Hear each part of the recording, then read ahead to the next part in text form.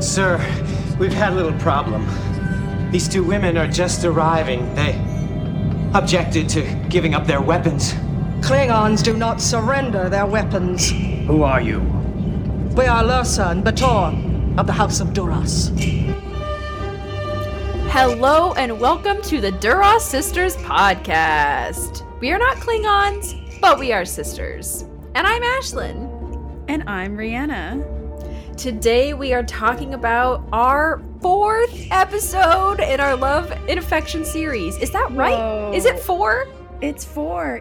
Jesus. You know why I think it feels like we're going so fast is because we don't have 2-parters for any of our episodes. Yeah, you know, this is a good point. Yeah, there were so many episodes to cover in the family series that we had to split it up. But yeah, we're just cracking through this Love and Affection series. We're almost halfway. That's pretty impressive. Like, we are killing it. And we are very happy that you all have been joining us for this Love and Affection series. And today we're going to be talking about the amazing characters in Voyager. So what can go wrong? Truly? Yeah. Oh, nothing I can think of. Nothing Neelix related could go wrong, you know. Or Harrison related. Oh, yeah. No, all of that goes just swimmingly. So. Hey, Ashlyn, speaking of that, would you like to tell the audience today what episodes we chose for our Love and Affection Voyager series? Yes, Rihanna, I would love to tell you these episodes. This week, we watched Resolutions, Blood Fever, Day of Honor, Counterpoint, Someone to Watch Over Me, Disease, Fury, Unimatrix Zero, Part 1 and 2, and Drive. Woo! So once again, we chose these episodes out of a bunch. We narrowed them down and made a decision about which ones we thought had the most potential for love and affection. Mostly so we didn't overwhelm ourselves and talk about every single episode of Voyager. So yeah, and Voyager is a different show than DS9 and TOS and TNG that we've been talking about in terms of love and affection because I don't know. I think there's so much of a family that there aren't a ton of episodes where they get to have outside love interests, which obviously makes sense because they're stuck on Voyager. There's a lot of in-dating within the ship, but usually they turn into solid couples as the years go on. So it was interesting because a lot of these love and affection episodes aren't as iconic as like the Inner Light episodes in other series that are known as true classics. A lot of these are very great episodes. All my favorite Voyager episodes are like Janeway fighting the Borg, which, you know, we cover in Unimatrix Zero, but it was really fun watching these episodes of Voyager. And I'm excited to talk about why it's just a little bit different than what we've discussed in our other podcasts. Yeah, Ashlyn, me too. And before we discuss that, before we dive in, we first would like to do our segment for our Love and Affection series of what is your favorite ship, aka who is your favorite couple, who is either canon or non-canon. Ashlyn, would you like to go first? I'm going first because Brianna knows what mine is. Yeah. It's Janeway and Chakotay, guys. You all know that because I've talked about that. If you've heard any other episode of Duras Sisters podcast, I've probably mentioned that I love Janeway and Chakotay.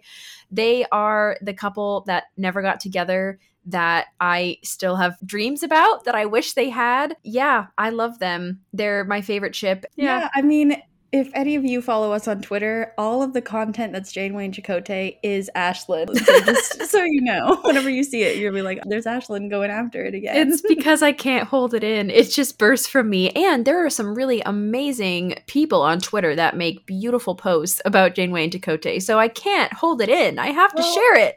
And it's not a bad thing at all. I really love Janeway and Chakotay content. It's always fantastic. And it always gives you more than what actually happens, which is what I love so much about fandoms and what I love so much about our community that we found on Twitter and Tumblr to see what they're creating. And it's really just beautiful. It is. Shout out and respect. Yeah. Yes. Mm-hmm. Rihanna, who is your favorite ship in Voyager? Besides Voyager. Besides Voyager, the Delta Flyer. You know, I had some back and forth here because a ship that I really enjoyed when I was younger was Tom Paris and Harry Kim, because I just love sort of the bromance, BFF, maybe lovers dynamic. But it honestly felt similar to how Data and Geordi feels, where it could go either way, but it's more on the side of friendship. I would say that my favorite ship is actually Janeway in Seven of Nine, because the more I watch the show, the more I just feel the love from the two of them. Janeway is always there to protect Seven of Nine. They have a lot of scenes where the tension is just very palpable, and they are always going to each other for advice. I mean, I know Seven goes to the doctor for these social lessons, but she also goes to Janeway when she really needs something important, and they trust each other for that, and I just love to see it. Well, and it's not too far off the mark. We know that Seven is a bi or lesbian character, you know, in Picard. We know that she definitely had a crush on Janeway, like all of those years. I mean, Janeway was the one who got her. Oh man, sorry, this could turn into a long conversation. But yeah, Janeway was the one who basically had faith in her and helped her not become a Borg anymore and help her find her individuality. Yeah. And she trusts Janeway more than anybody else, for sure. Yeah. Ashlyn, fantastic choice for your ship. I love it. And I love how Janeway is a part of each of ours because she's so incredible. And again, we've joked on this podcast before that we will talk about Janeway even when we're not on a Voyager episode. So just get ready. We even had our dad tell us today that he doesn't watch Voyager. He's never watched any of it. And he was like, this Janeway person you're talking about sounds amazing. And I'm like, yeah, he gets it. When you have Janeway in your heart, it's impossible not to talk about her. So yeah, exactly. Yeah. Well said. Before we do get to Janeway, we are going to first discuss probably most stable and consistent relationship on Voyager, which is Tom and B'Elanna. And we discussed their relationship when it comes to family later on when they are having a kid together. And so we're not going over those episodes because we talked about them in their family series. This is more about their beginnings, the triumphs, the heartbreak, you know, all of the above. The second chances. Yeah. I can't remember the McCoy quote. I'm trying to grasp the ta-da-da failures and the glorious victories. Anyway. Our first episode in this segment is Blood Fever. Which, sorry, I just can't contain my laugh because it's like a weird episode, but I also like it. So when I hear the name, I'm confused giggling. Which is sort of a classic Voyager mood. Like a lot of weird episodes that end up pretty good. Yeah, and I think it's the acting. Even if it's weird plots that the writers bring us, there's such great acting. It doesn't really bother me.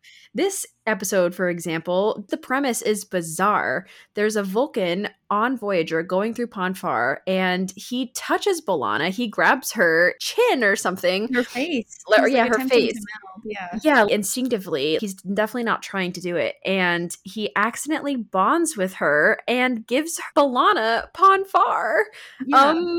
And so without her consent, it's very dicey, and I just want to discuss that first. This is non-consensual. This is something that this Vulcan forced on her. I know that he was amidst the blood fever, so he was kind of out of his mind, but it's still very much glossed over in this episode. And I just want to shout out to B'Elanna for going through all of this after having been mentally assaulted by this Vulcan.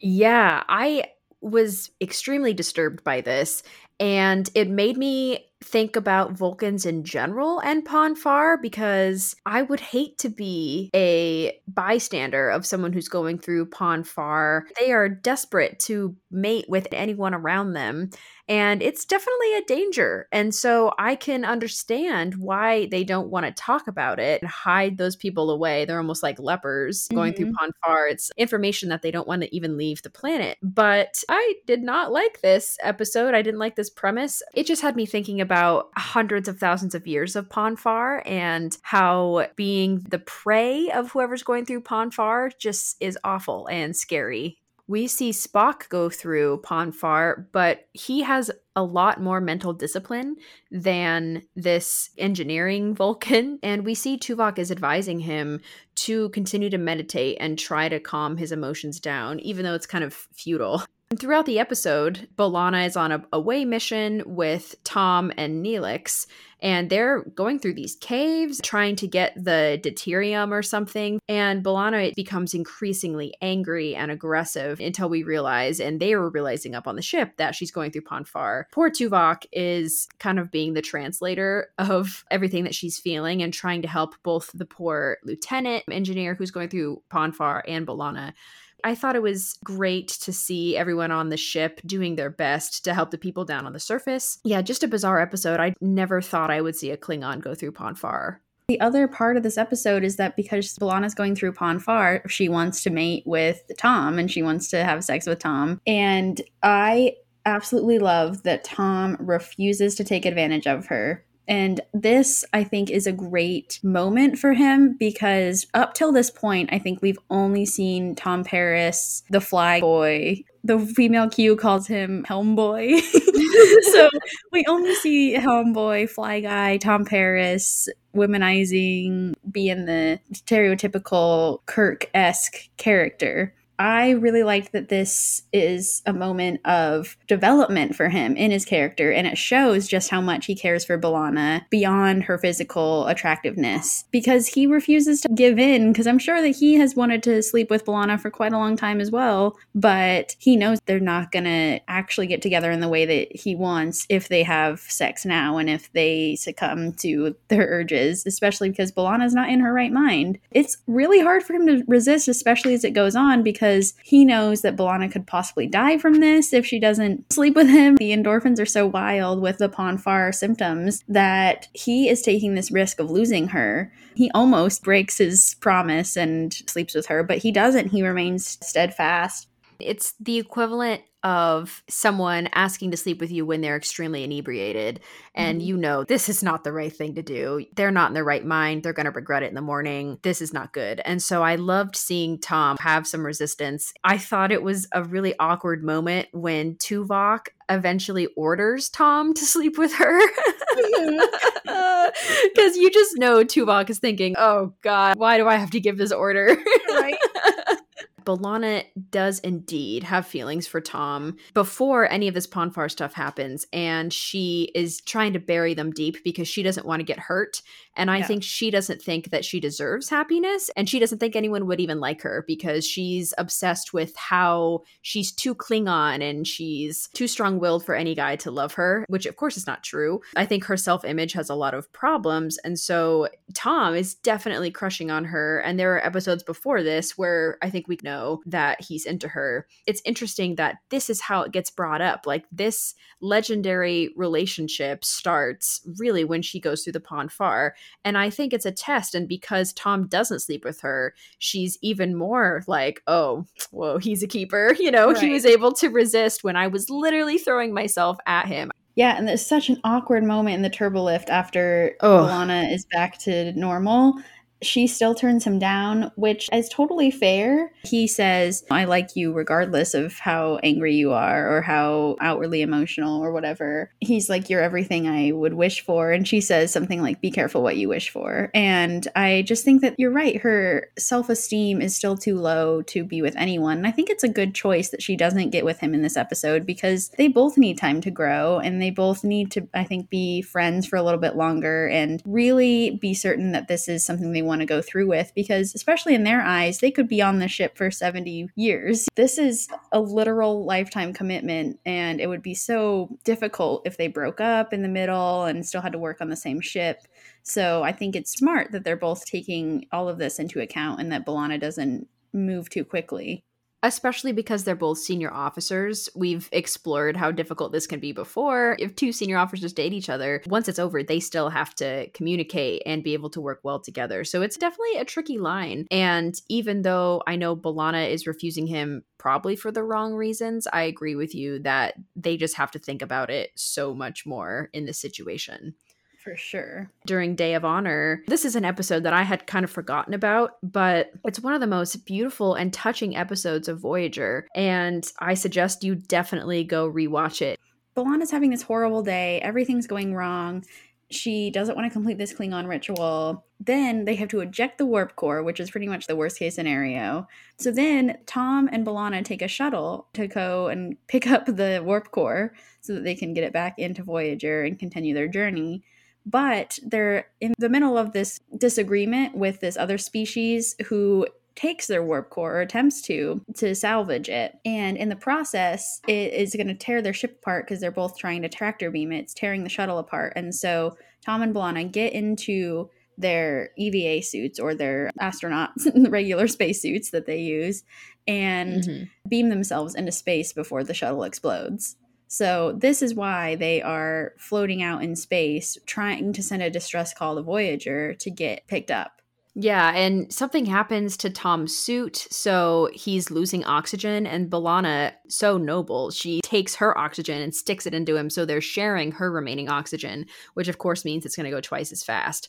So this is obviously a high-stakes situation, and I think that is what B'Elanna needed to admit her feelings to Tom, is a literal life or death situation where you have to say what you mean because you probably will die. This episode just sticks out to me because there are not many scenes in Star Trek where we actually get to see people doing a spacewalk or in the EVA suits really looking like traditional astronauts that we would think of today. And they're just free flying. It's something that just doesn't happen that much in Star Trek. And it was beautifully, beautifully filmed where the stars are just behind them and they're floating. And the closer they're getting to the oxygen running out, I mean, they're just holding each other and admitting their feelings. Poor B'Elanna, you mentioned she's having a terrible day. It was interesting to see her use excuse after excuse. Everything that would happen during the day that was so wrong, she was using that to build the wall up around herself so no one could help her. She was just pushing people away. She was using any excuse possible to get out of doing this Day of Honor ceremony that she was actually looking forward to doing before. All these interactions she has with Tom, he is so good for her. He's patient. He is understanding. He is willing to listen to her. That's what she needs, you know? Absolutely. So I just thought this was such a beautiful episode. It's gorgeous. And I do love the intimacy of literally sharing oxygen with someone, you know, to save their lives. Like your very life force they're sharing. And I really loved that idea. When you go through something like that with somebody, you would just be irrevocably changed, I think. And the two of them are just stubborn enough that I think it would have been hard for them to get together otherwise, because Tom even tells her, you need to start being nicer to me. You're pushing me away, essentially. And so I also really appreciate their candor in these episodes. I think that they say what they mean, even if it's harsh or even if it's maybe not the right thing to say, because they're both so stubborn and they won't give up their position, which is, I think, really important for their growth and for the way that they talk to one another. I think that they are a wonderful couple who get to know each other kind of through trial by fire. Yeah, this episode reminded me of Lower Decks a little bit. I think it's the pilot or maybe second episode where Rutherford is on a date with someone, and it's also trial by fire relationship, and they're getting along so well. And obviously that doesn't end with Rutherford getting together with her, but it really, really reminded me of this episode, and I'm happy that they ended up getting together, Tom and B'Elanna, in this episode. Also, Tom and B'Elanna remind me a lot of O'Brien and Keiko, and I think also that Tom and B'Elanna are the relatable couple on Voyager. They're a couple that fights a lot, kind of like oil and water, where they're different, but also they're the same too. I think Tom also suffers a lot from lack of confidence. I mean, he has an ego, but I think it's covering up what he really feels, which is that he's inadequate because, you know, all his daddy issues, which you can listen for in our family episode. But yeah, I love that they end up getting married. And let's talk about Drive a little bit. Yeah. So as you said, not remembering Day of Honor, I don't remember Drive at all until I was watching this episode. I was like, a race? Like, what is with this plot? They want to do this big race in over like 1 million kilometers, or I don't know, a bunch of astronomical units. This is the trope I don't love that they often attach to men in not just Star Trek, but in television in general that men are not attentive to anniversaries and dates. You know, I mean, I think that Tom sometimes isn't given the benefit of the doubt because maybe he's being sort of an airhead. I understand that. But I don't like that that's sort of a trope about men, is they don't remember the like important date that the women always remember or something like that. But in this episode, Tom completely forgets about their romantic getaway they're going to have in the holodeck, and he signed himself up for this race. And B'Elanna's super disappointed because she put a lot of effort into this holodeck program and wanted everything to be perfect for this weekend that they were getting together. I, of course, was also disappointed in Tom in Paris. I was like, come on, dude, you forgot your weekend getaway. It's clearly important to her. It kind of made me think, is he reverting back to his flyboy, just trying to be cool? Like, what is going on with him? But I think truly he just got swept up in the moment of excitement of, yeah, there's a race. He helped create the Delta Flyer, so of course he would want to enter it into the race. That sounds like a blast, you know? And he's a pilot. That's like everything that's right up his alley is in this race. And it's competitive, which he also loves, and it's with his best friend Harry. So like there's a lot that he's thinking about. But it just made me frustrated in the beginning of this episode to see that he's just completely forgetting about B'Elanna and this really sweet thing that she was putting together. It's not common that B'Elanna would put that much effort into a romantic endeavor because that's not her style, but she's trying to expand her romantic limbs and she's sort of taking this chance. It's not coming into fruition the way that B'Elanna didn't want, and something that I would also be really frustrated about. Yeah, with Tom, I don't know. I had a couple different thoughts about this interaction. Yes, I'm disappointed he didn't remember the getaway, but I think, to be fair, and Neelix points this out when he talks to B'Elanna, B'Elanna never told him how hard it was for her to get holodeck time. And I understand maybe her not telling him if it was a surprise, you know, like if she was planning this as a surprise, but it's not. It's something that they talked about for a while. So I think that's kind of on her for not telling him that this really, really is important to me. Because if Tom had known, he would have been like, oh, I'm dumb. Sure, that sounds great, you know? Because we see when B'Elanna brings it up during the race, he stops the flyer in this race that's supposed to be so important to him. He totally just stops it and said, we're not going to go on until I know what's going on with you. I think one result of their relationship being forged in fire is that, unfortunately, big emotional moments will only come and will continue to come when there's something else going on, when it's a high stress situation. B'Elanna just can't say how she feels.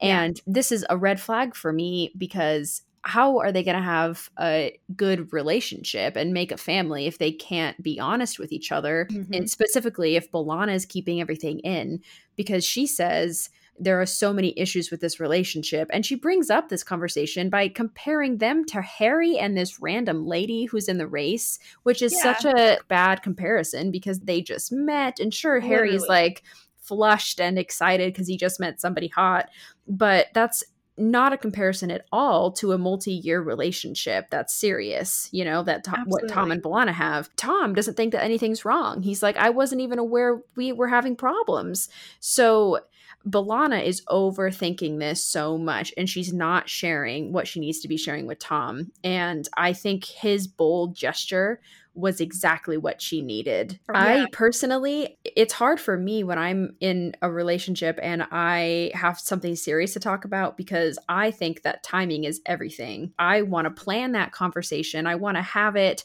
at a time where nothing else is going on and it will be well received. Maybe after we've had dinner, we've eaten, you know, but that doesn't always happen that way. And sometimes I'll work up the courage and it's a perfect moment, but then I chicken out at the last minute. Or by the time you do get the courage, it's at the least convenient time. And so I think this is what's happening with B'Elanna, is she's able to bring it up when they're doing something like trying to win this race. I'm just so glad that Tom had this bold gesture and they were able to really talk it through. And also Tom, it's important for him that he finally knows that words of affirmation is B'Elanna's love language. He needs to be saying more things because she's super insecure. And so if she's not hearing that the relationship is going well, she's assuming it's going badly. I relate with her so much because I've definitely done that in previous relationships where you just think it's not going well, but really it's going great, but your partner's not saying it. And also you're not communicating with them. So it's definitely an issue that both of them have. And I love to see them smoothing things out in this way. Absolutely. I was literally just going to talk about love languages. So that's perfect that you brought this up with Balana, because I do think she is a words of affirmation person. Paris is very much action oriented, whether it's acts of service. He is way more of a show, not tell, the way that he shows love. And this is very clear in this episode because like you said, he literally stops the race, which is great because it ends up saving everyone's life. They don't know this, but it's true. And I just think, he's a big gesture kind of guy. He's a all-in person. And so he proposes to Balana in the shuttlecraft seconds before it's going to self-destruct. The highest proposal stakes ever. But what I love about it is that Balana does not answer right away. She's like, we're about to die. Like, this is crazy. And then once the crisis is over, he's like, I'm still waiting for your answer. And she's like, you didn't say that just because we were about to die? And he's like, no, I want to marry you. Let's go. And so that's something that I love about Tom Paris is the follow through. He's a man of action, but he will also follow through on his word. He's not just doing it just for the grand gesture, but he kind of likes the drama. He knows that Balana can be sort of receptive to that and really appreciates those big moments because it shows that he loves her deeply and that no race or something stupid is going to get in the way of that. And it's a really kind of a cornerstone episode for them. It's important for their relationship for both of them to understand that they need to start communicating better. Like you said, sometimes they just need a little flair of the dramatic and then it gets the job done, which is not how I want my relationship to be, but to each their own. Yeah, I'm with you. I do not want this life or death stakes. I do like that Balana suggests he takes her last name, Tom Torres, and he's like, what do you mean? Are you kidding? And Balana's like, well, it is the 24th century.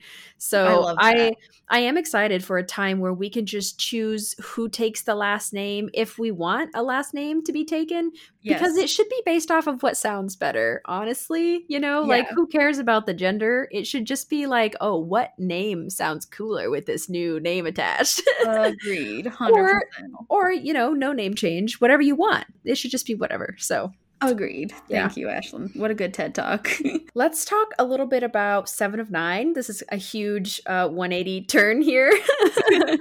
7 is actually seen observing Tom and Balana in the episode Someone to Watch Over Me, because she is actually interested in dating and finding out more about romantic relationships. And the doctor in this episode plays an interesting role because he self-appoints himself as her relationship teacher. And there's like 35, 40 lessons, which I think is good for 7 because that's how she functions, is she just performs her duties based off of a list. And so I guess if the lessons and the syllabus is all laid out ahead of time, she knows what to expect and she's got it all memorized. I knew pretty much right away that the doctor was starting to fall for 7, because who doesn't fall for 7? I mean, first of all, she's beautiful. That's the superficial reasoning.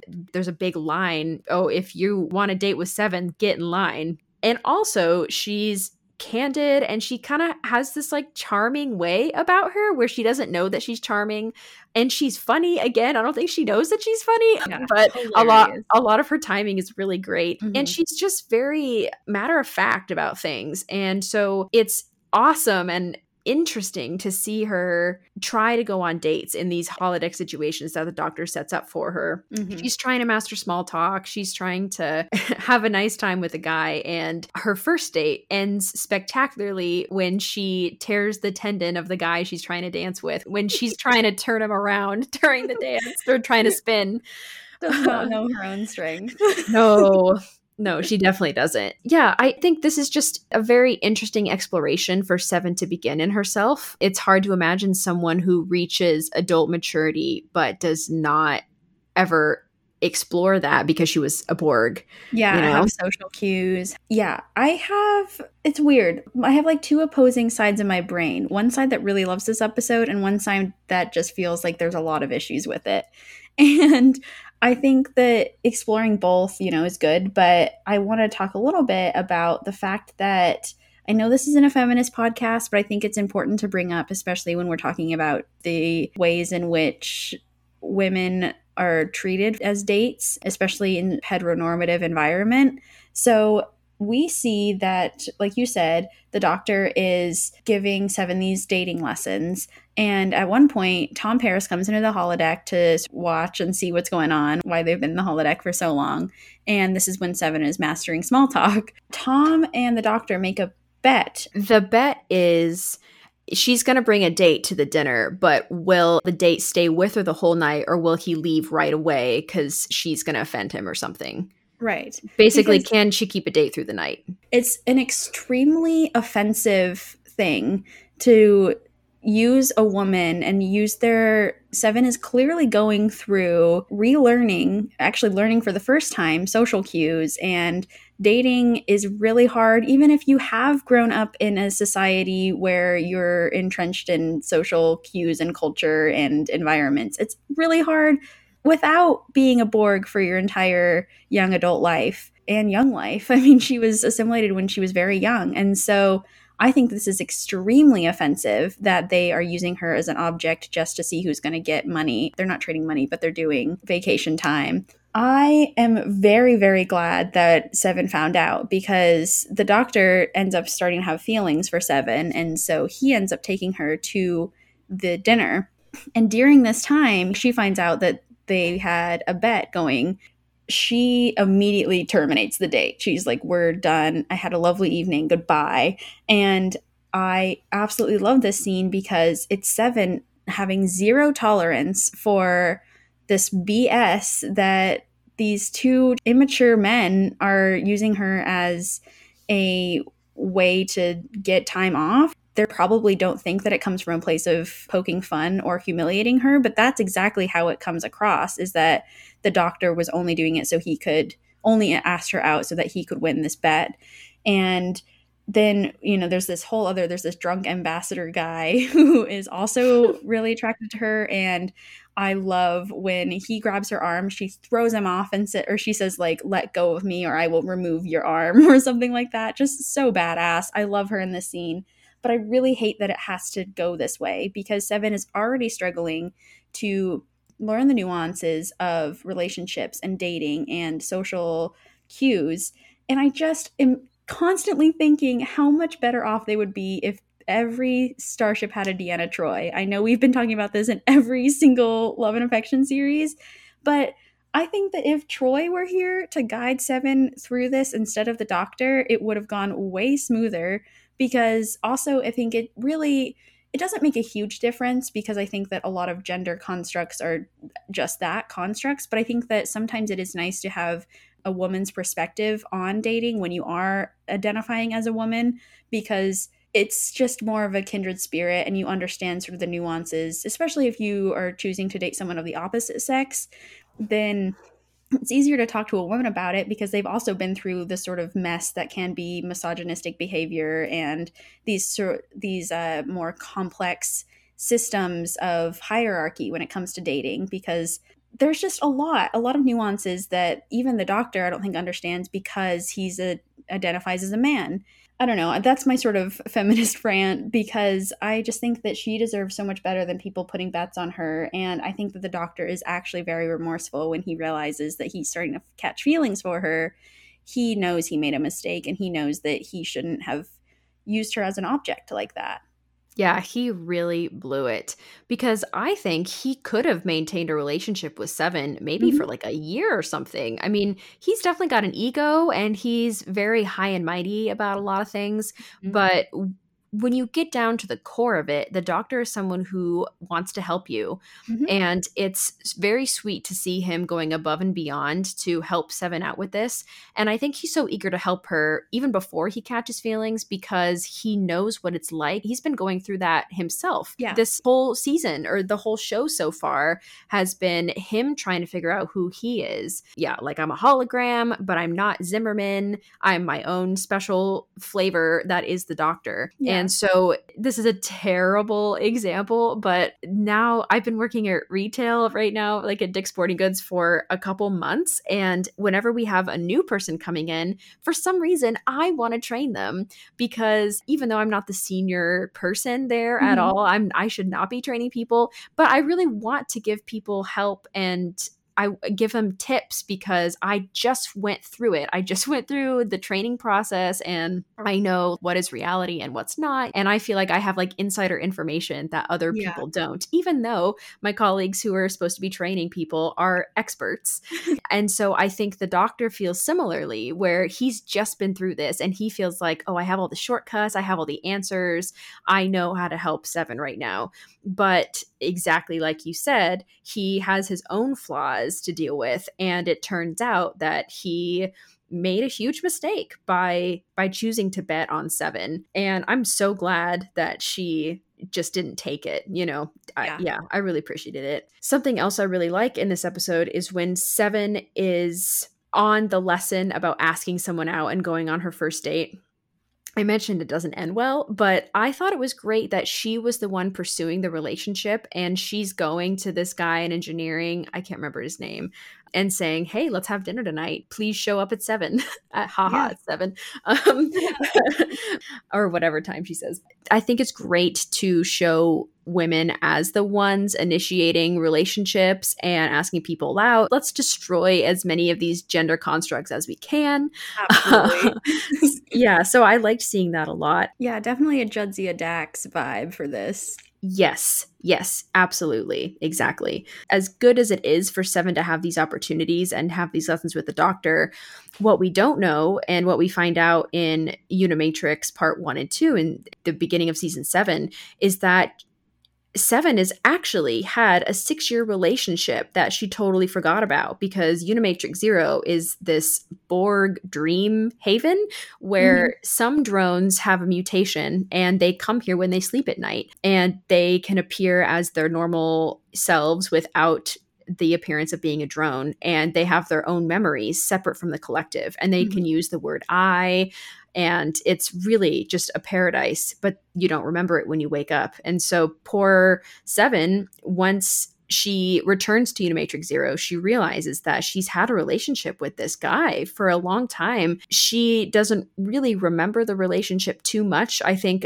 it's really buried at the back of her mind. And more as the episode goes on, the 2-parter continues, she does have more memories returned to her. And I really like this relationship that they have. Axum is someone who's definitely a leader in this community, and I think Seven likes that about him, that he takes charge, but also he's extremely kind and very thoughtful and considerate of her and is always asking her how she's doing and, and things like that. So I kind of think that this Unimatrix Zero community is like Schitt's Creek, where it's like a small town, like everybody's really close to each other, and you know, like, oh, there's Daryl who runs the shop, you know.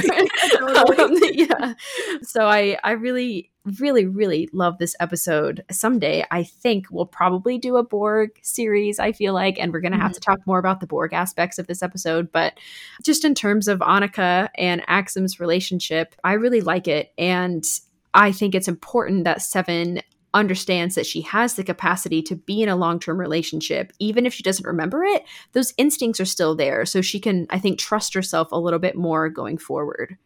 Absolutely. And I think that it's important for her also to exist in this space where she just is Annika and she's not 7 of 9 of tertiary adjunct, you know, of the, you know, whatever. But I think that when she can just be as human as possible in this Unimatrix Zero environment, I think it's important for her to experience humanity in this way that she never got to. She was stripped away of it, and that she can exist in Unimatrix Zero with out her implants. And not that she is very concerned with outward appearance, but I think that it does create a certain confidence when you get to look like the self that you truly want to be. I really appreciated this about Unimatrix Zero. I loved the Klingon who was in there. He was so cool. Yeah, you're right. It seemed like they had a really cool, close-knit community. There's children there, which makes me very sad because I'm thinking about these Borg kids. I very much appreciated the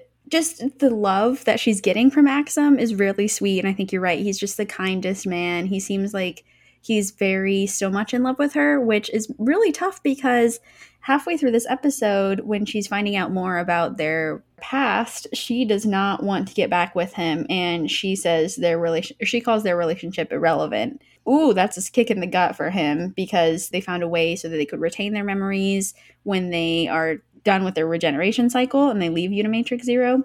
I really think it's just Seven trying to, again, protect her own heart and close herself off because this is a tough relationship to maintain.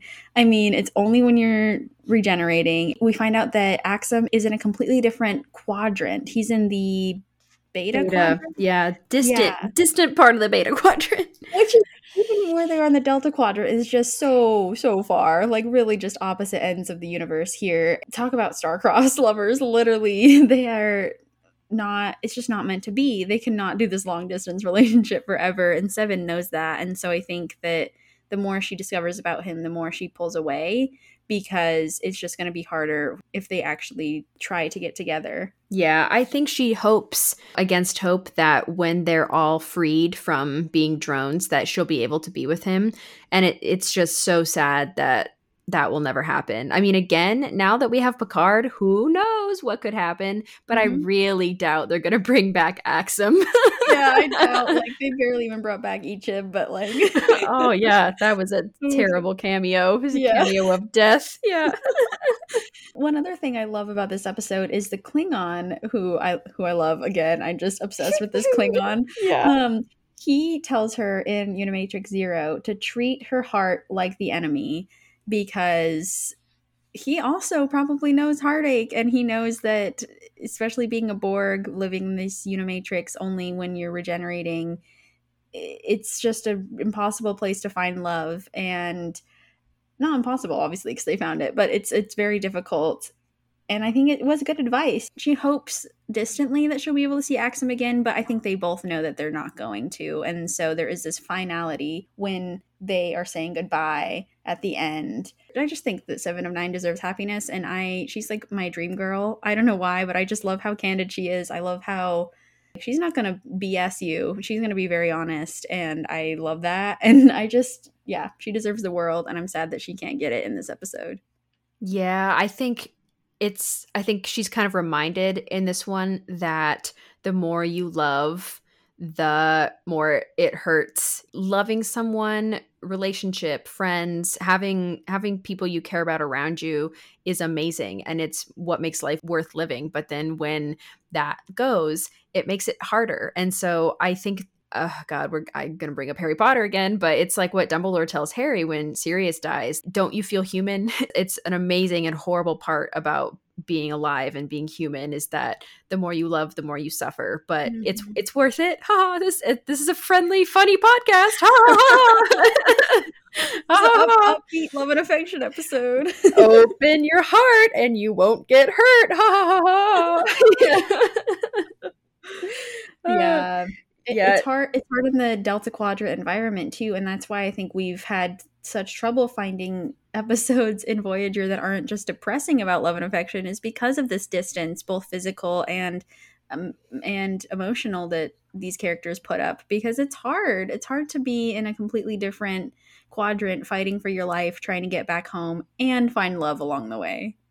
Yeah. Someone who knows a lot about trying their hardest to make a relationship happen, but is just terrible at it, is Harry Kim. I think he's a prime example of someone who really, really wants to be dating, but he can't figure it out. Always choosing the wrong girls. And poor Kim is reminded about this every single time he has a new love interest. Paris is right next to him. He just pops up and he's like, hey, remember you fell for a Borg? You remember you fell for this The person, dead this person. lady? Yeah. You fell for all of these aliens, people who, a hologram. I do feel bad that Tom keeps bringing it up because that's not a very good motivator. He should be hyping his friend up and not bringing him down. But yeah, poor luckless Kim is really just struggling out here. We talked briefly about the episode Drive, where he does have a love interest with a woman who ends up being the saboteur and nearly gets everyone killed. So again, his track record is just not good, and we did not choose very many Harry Kim episodes because they're just a disaster to watch. Yeah, the one we chose to watch for this episode is called The Disease, which is a weird title considering it's about love. But in the first 5 minutes, I think, Harry and Seven are hanging out in Astrometrics, and Harry's describing how he's feeling, and she says, it sounds like a disease, comparing love to a disease, which of course Seven would do that. It's a very literal term. But Harry actually has a successful relationship, poor guy, but it's with someone who's a part of this very xenophobic culture who hates outsiders. And they're on a generation ship where Janeway has ordered everyone really to not have contact with people in this other race. And so it's kind of a Romeo and Juliet forbidden love type thing. And it's definitely not sustainable. I mean, I know that Harry leads with his heart, not with his brain, because how could this relationship possibly work out? Is he going to leave Voyager and just join this crew? Is she going to leave her race and join Voyager all the way home? You know, that's like basically committing to marry Harry. Yeah. Which she's, not going to do. The other interesting aspect of this episode that kind of adds like some spice to it is that their race has a bonding aspect to when they connect physically, when they're doing the dirty. Yep. A bond is formed between the two lovers, and basically the more you're together, the stronger the bond becomes. And when you're apart, it's like going through withdrawal symptoms. And so in a way, kind of like you get addicted to being with your partner. And I don't know if that's a good or bad thing. I think this race of people obviously is used to it, and that's what's normal for them. For me, I feel like it'd be easy to get with the wrong person. What if you're with someone who you're not compatible with, but then you're like addicted to being with them, or someone who's really toxic? It just seems a little risky. Yeah, well, I think even in a relationship with someone you really care for, it's still kind of unhealthy to be with them 24/7, because then codependency forms and it becomes this no turning back now kind of thing. And at least for humans or humanoids that like have sort of similar love cultures that we do, I think that is just really not very healthy. Like, we need time away from our partners. We can't be with them 24/7. And I think it's a good thing. You need that distance, I think when you are in the honeymoon phase, you don't realize that. And Harry has never been with someone long enough to make it past the honeymoon phase. He's had very short-term relationships. And so, of course, he doesn't view this as being unhealthy. Another interesting aspect of this is Janeway, because she's coming down really hard on Harry for pursuing this relationship. And he really doesn't care. And I don't know, Rhianna, do you think that Harry is disobeying more and more orders because he's becoming like their chemical bond is getting stronger? Or do you really think that he truly loves her, not considering the bond at all? He finally found someone in his life that is worthy of not being perfect officer for. Do you think that love is real, or do you think he's really feeling that disease? It's something I was going back and forth in this episode, because it does seem like he's being more and more irrational, but also, who isn't irrational when they're falling in love? And so I think it is a combo. I think it definitely, his already deep feelings for her were ushered along by this chemical bond that they had. And so I think it made him a little more reckless, because Harry Kim is not, like, as Janeway points out, Harry Kim is not one to break protocol for anything, let alone a girl. And so I think that that is why Janeway is so shocked. She has this funny line. She's like, Tom Paris, I would have expected, but you, like, I didn't even realize you would do this. Yeah, I think it's a little bit of both. I don't think he would have gone to the extremes had he not been infected by this disease, but I think his feelings for her were very genuine and deep. I think he wanted to make sacrifices for her, and the disease helped him do it. I totally agree with you. I think Harry believes that it's just love that's making him do all of these things because he doesn't have that much experience with relationships. I really like his rebuttal to Janeway, and she explains to him that she's coming down hard on him because she views him like a son. To him, he's little baby boy, Ensign Kim, who just needs help in the world and needs guidance, and she wants to be mom. That's her natural inclination in Voyager with the whole crew. She does special things for them. Like we've seen her in other episodes having breakfast with specific crew members when they're feeling down. And she's someone who really keeps tabs on everybody emotionally and physically.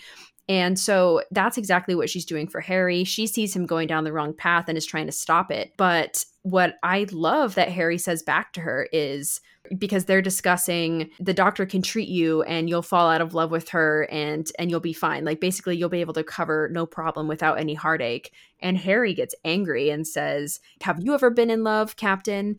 And if you could, would you take medicine that would remove that heartache from you? Like, of course not. You'd want to feel it. And Janeway responds, yeah, I've been in love. I remember that fiance who I left back on Earth. So who left her?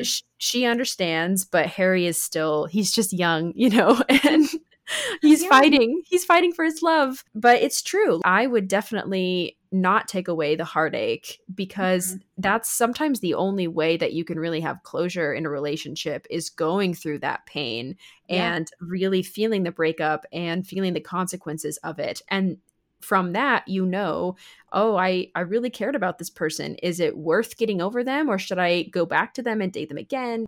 You learn a lot about yourself when you're going through that period of mourning of the relationship. And it's very important. And I just like that Harry pointed that out.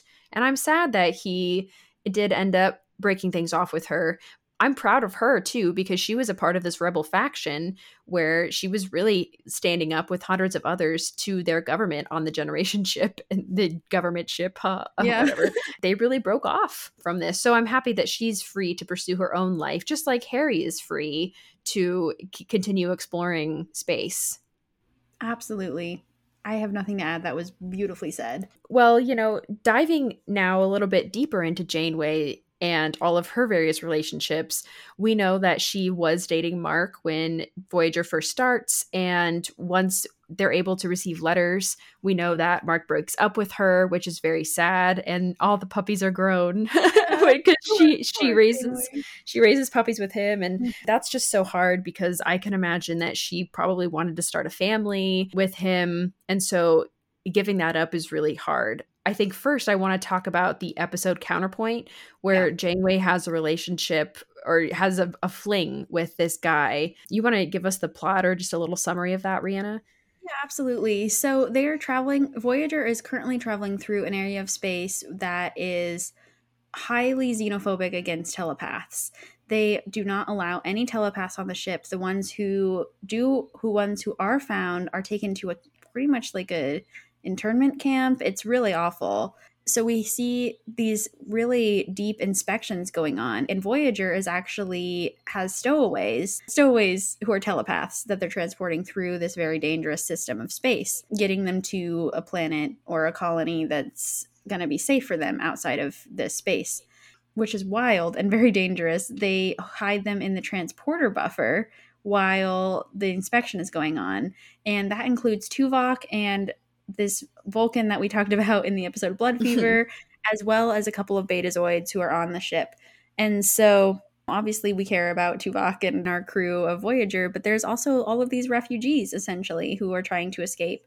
And so it's a very admirable goal that Janeway is helping them out and getting them through this horrible situation. It's horrible what they're doing to these telepaths and that they can't even be in this space. But anyway, so Janeway has been meeting with the same guy every time they do inspections. He seems to just be there always. And so he's starting to learn her music file. And so he's like playing Mahler or like, I don't know what else. Tchaikovsky. Yeah, there's so much music I want to talk about in this episode because I was screaming.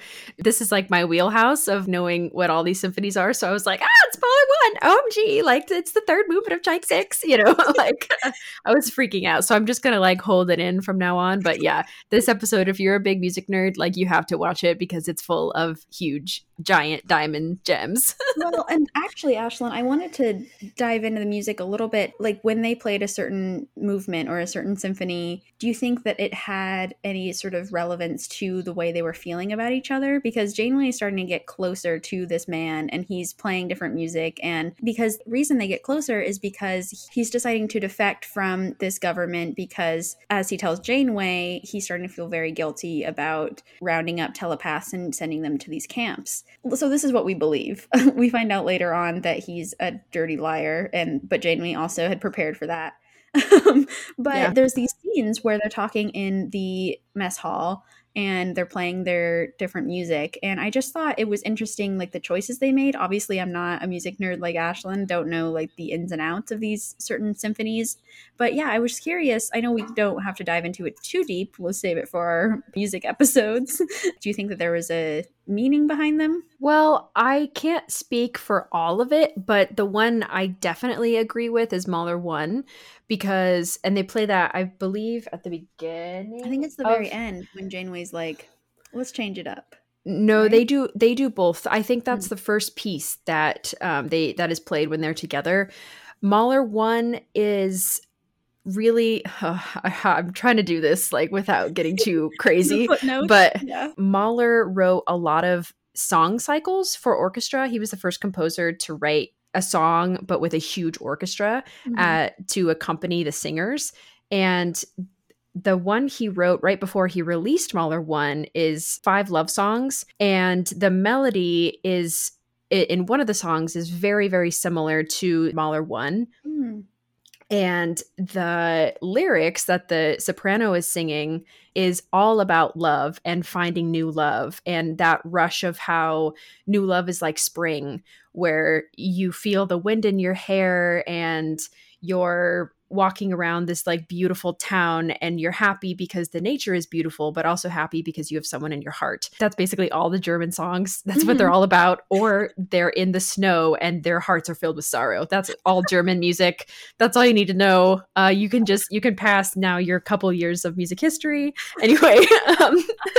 And so I thought, and Mahler 1 in general is like very joyful and a very loving symphony. And so, yeah, that's what I know. You know, it's also kind of a gem. Like I think Star Trek is prone to playing Beethoven and Mozart and pieces that everybody knows. And so I really like that they were playing not deep cuts, but stuff that maybe the general public wouldn't really know if you are not into classical music. Which makes sense totally for Janeway and sort of her aesthetic, I'll say, or her vibe, because I think that she's less straight-laced than Picard. And Picard would be, I feel like, be sort of the guy to just play Beethoven and just he's very like classic. But I feel like Janeway is sort of a deep cut person, and I do think that she's intentional about playing Mahler 1 as sort of a beginning, as sort of a maybe like you were saying a budding love or a budding romance, which they do have. They do like end up kissing in this episode. They get along really well, but then when she finds out that he's betrayed her,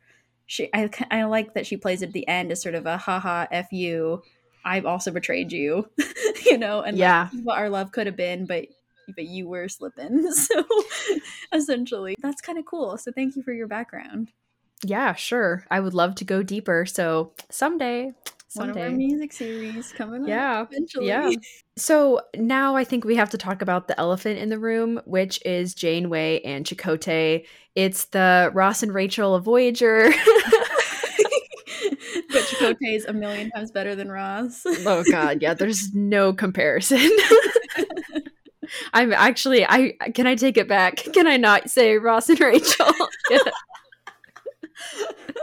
Anyway, yeah. Oof. So the big episode that comes to mind when I think about Janeway Chakotay is Resolutions, which is so far back in season 2. Yeah. I was so surprised that it was so early on in Voyager, but it's obvious that Janeway and Chakotay have chemistry right from the beginning when they decide to join the Maquis and Starfleet people and mix them all together. Janeway and Chakotay always have chemistry. They always have a good rapport. They always have very clear communication.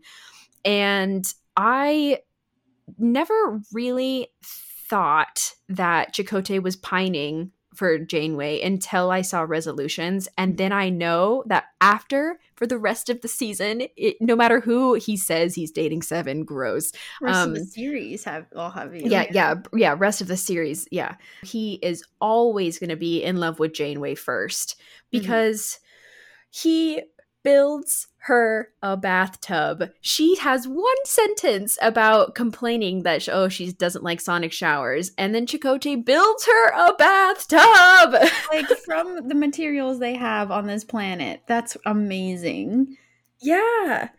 Yeah, he's providing for her in every way that she's not asking for, because she is obsessed with trying to find a way off this planet, because Janeway is someone who needs to be on the move, and I think is definitely afraid of settling down. Even though she might have wanted a family in another life, I think her experience on Voyager has really changed her, because she doesn't want to stay in the Delta Quadrant, and she does want to get home, and she's still committed to protecting her crew and helping them get home, even if it's pretty much impossible for them to return to Voyager. She does not want to accept it, and she only does when nature itself stops her research. There's a horrible storm / earthquake, some kind of seismic event, and their shelter is destroyed. All of her research, everything she's been working on for weeks and weeks and weeks, is dead, is totally gone.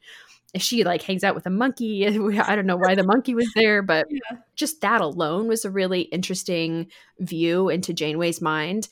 And I think she's afraid to let herself fall for Chakotay, because she knows it'll be all over and she won't be able to, or she thinks she won't be able to be an effective captain and be with Chakotay, which, boo, I disagree. That's not true. You can do both. You can have it all.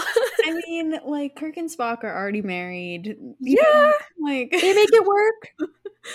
Yeah, I really think that this is a fascinating character study for both Janeway and Chakotay, because this is the only time we really see them have to be stagnant. And like you said, Janeway does not love it. She has for sure the Starfleet captain's disease of always having to be on the move, always having to be in command and in control, and she hates being grounded like this.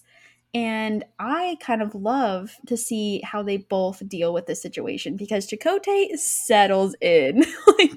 Immediately all right, let's set up shop. We are just staying here forever together. Oh, well, I think you're absolutely right, because he's been crushing on her. And I think that had Voyager not calmed them, had it been maybe a day later, they definitely would have slept together, or at least kissed, or at least started something, because I feel like they were on the precipice of something really special here when Janeway finally is forced to stop her research, and they have this really lovely conversation about connection and love. And Janeway, something I really admire about her is the fact that she's we need to talk about the elephant in the room, just like Ashlyn was just like that about this episode. She's also we need to discuss these feelings that we clearly have for each other and see what the heck is going on with these feelings, because that's not something that will just go away. It's very wise of her to know that they have to discuss it.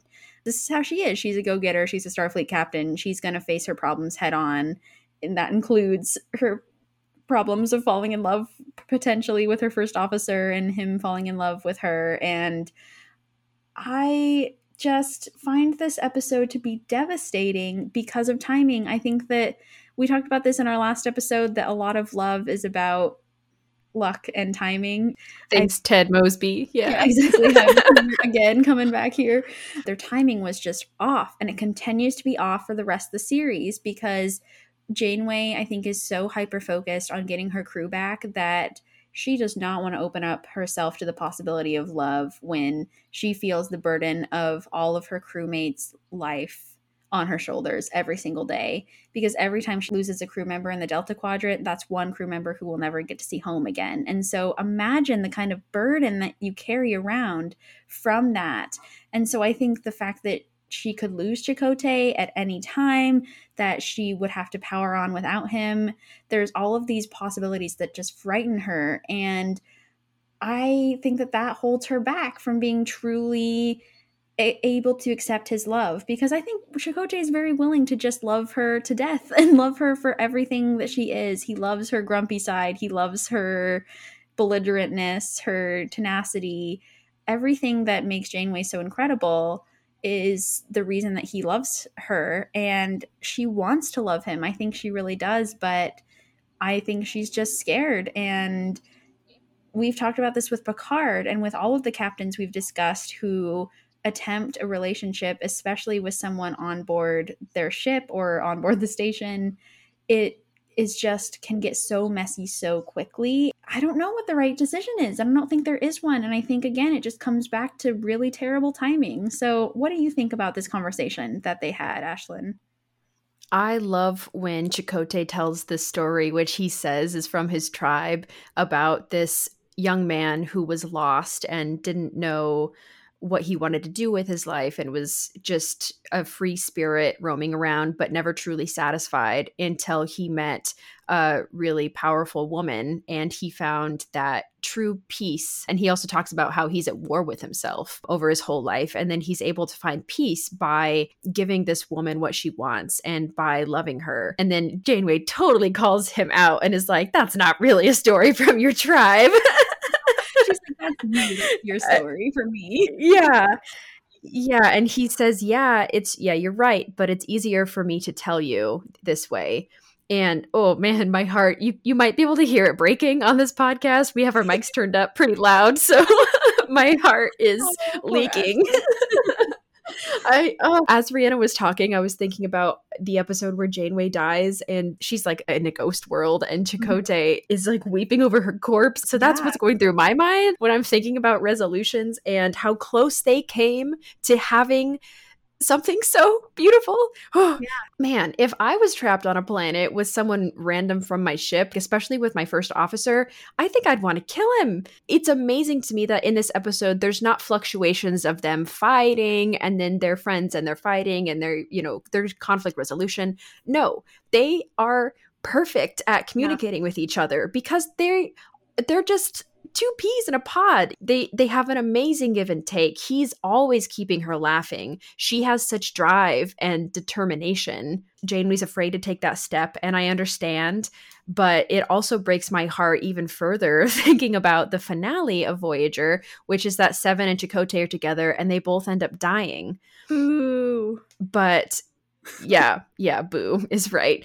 And I see Janeway's desperation when she goes to Chakotay's grave and she's talking to him like he's there. Like she's totally in denial. I think she loves him and she was never able to tell him because as soon as they're back, then suddenly Chakotay and Seven were dating and she doesn't want to destroy their relationship. So I just think, again, timing is a B word. Timing is the worst. And how many times do I have to say, where's our sequel where they get together? But it's fine. I'm holding it in. Yeah, it's fine. Robert Beltran, what are you doing? Do you want to come over and then I can have Kate Mulgrew together and we'll just film a scene where you guys get married? Could we just do that? That sounds great.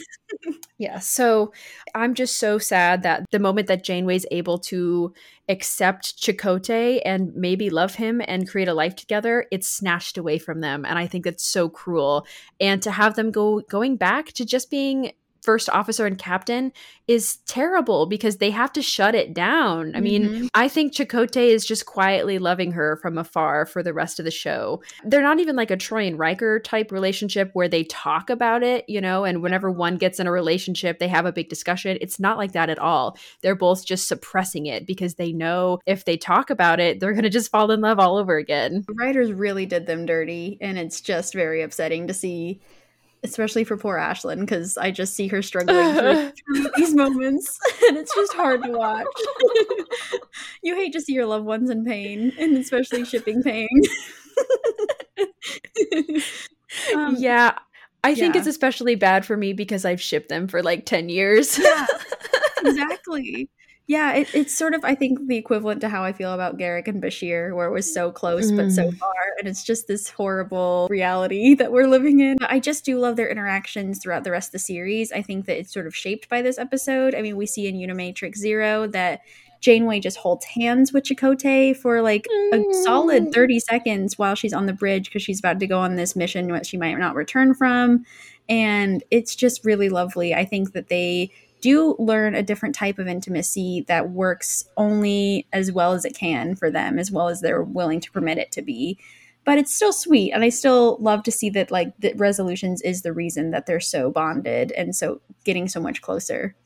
Oh, well, Rhianna, thank you so much for watching this episode and taking the time to talk about these relationships in Voyager, because even though there's not a lot of love and romance, there is a lot of affection and a lot of friendship love. I mean, name a closer crew, seriously, right? And they function really well together. Otherwise, they wouldn't have been able to make it back to the Alpha Quadrant. So you betcha. Yeah. We are very excited to next week be discussing Star Trek Enterprise's Love and Affection episode. We are pumped. We're going to choose those episodes pretty soon. We actually just recorded our Patreon episode today, so that will be coming out very soon. We talked about the 4th episode of the animated series, so it's pretty wild and hilarious. So I hope that you go check it out. And us Duras Sisters are just so grateful to have you all as listeners, and we hope that you are hanging in there in these crazy times. Yeah, absolutely. Thank you, Rhianna. Thank you for listening to the Duras Sisters podcast. Please tune in next week for the 5th episode of our Love and Affection series, where Ashlyn and Rhianna will discuss the loving relationships in Enterprise. Please follow us on Facebook, Instagram, and Twitter, and check to see our suggested watch list for our upcoming episodes. If you like what you've heard today, please leave us a review on whatever platform you listen. This week, we would like to thank J. Crab Sap for becoming a member of our Patreon. Now, he has exclusive access to our Star Trek trivia, reviews of Lower Decks, and the animated series. If you would like to become a patron, you can donate any amount per month and go to patreon.com/the Duras Sisters podcast. If you would like to contact us for any reason, please do so at the Duras Sisters podcast at gmail.com. Our intro, Klingon Battle, was written by Jerry Goldsmith. And our outro, Worst Revenge, is by Aurelio Voltaire. What do you use to decide whether to host a Star Trek poetry event? A list of pros and cons.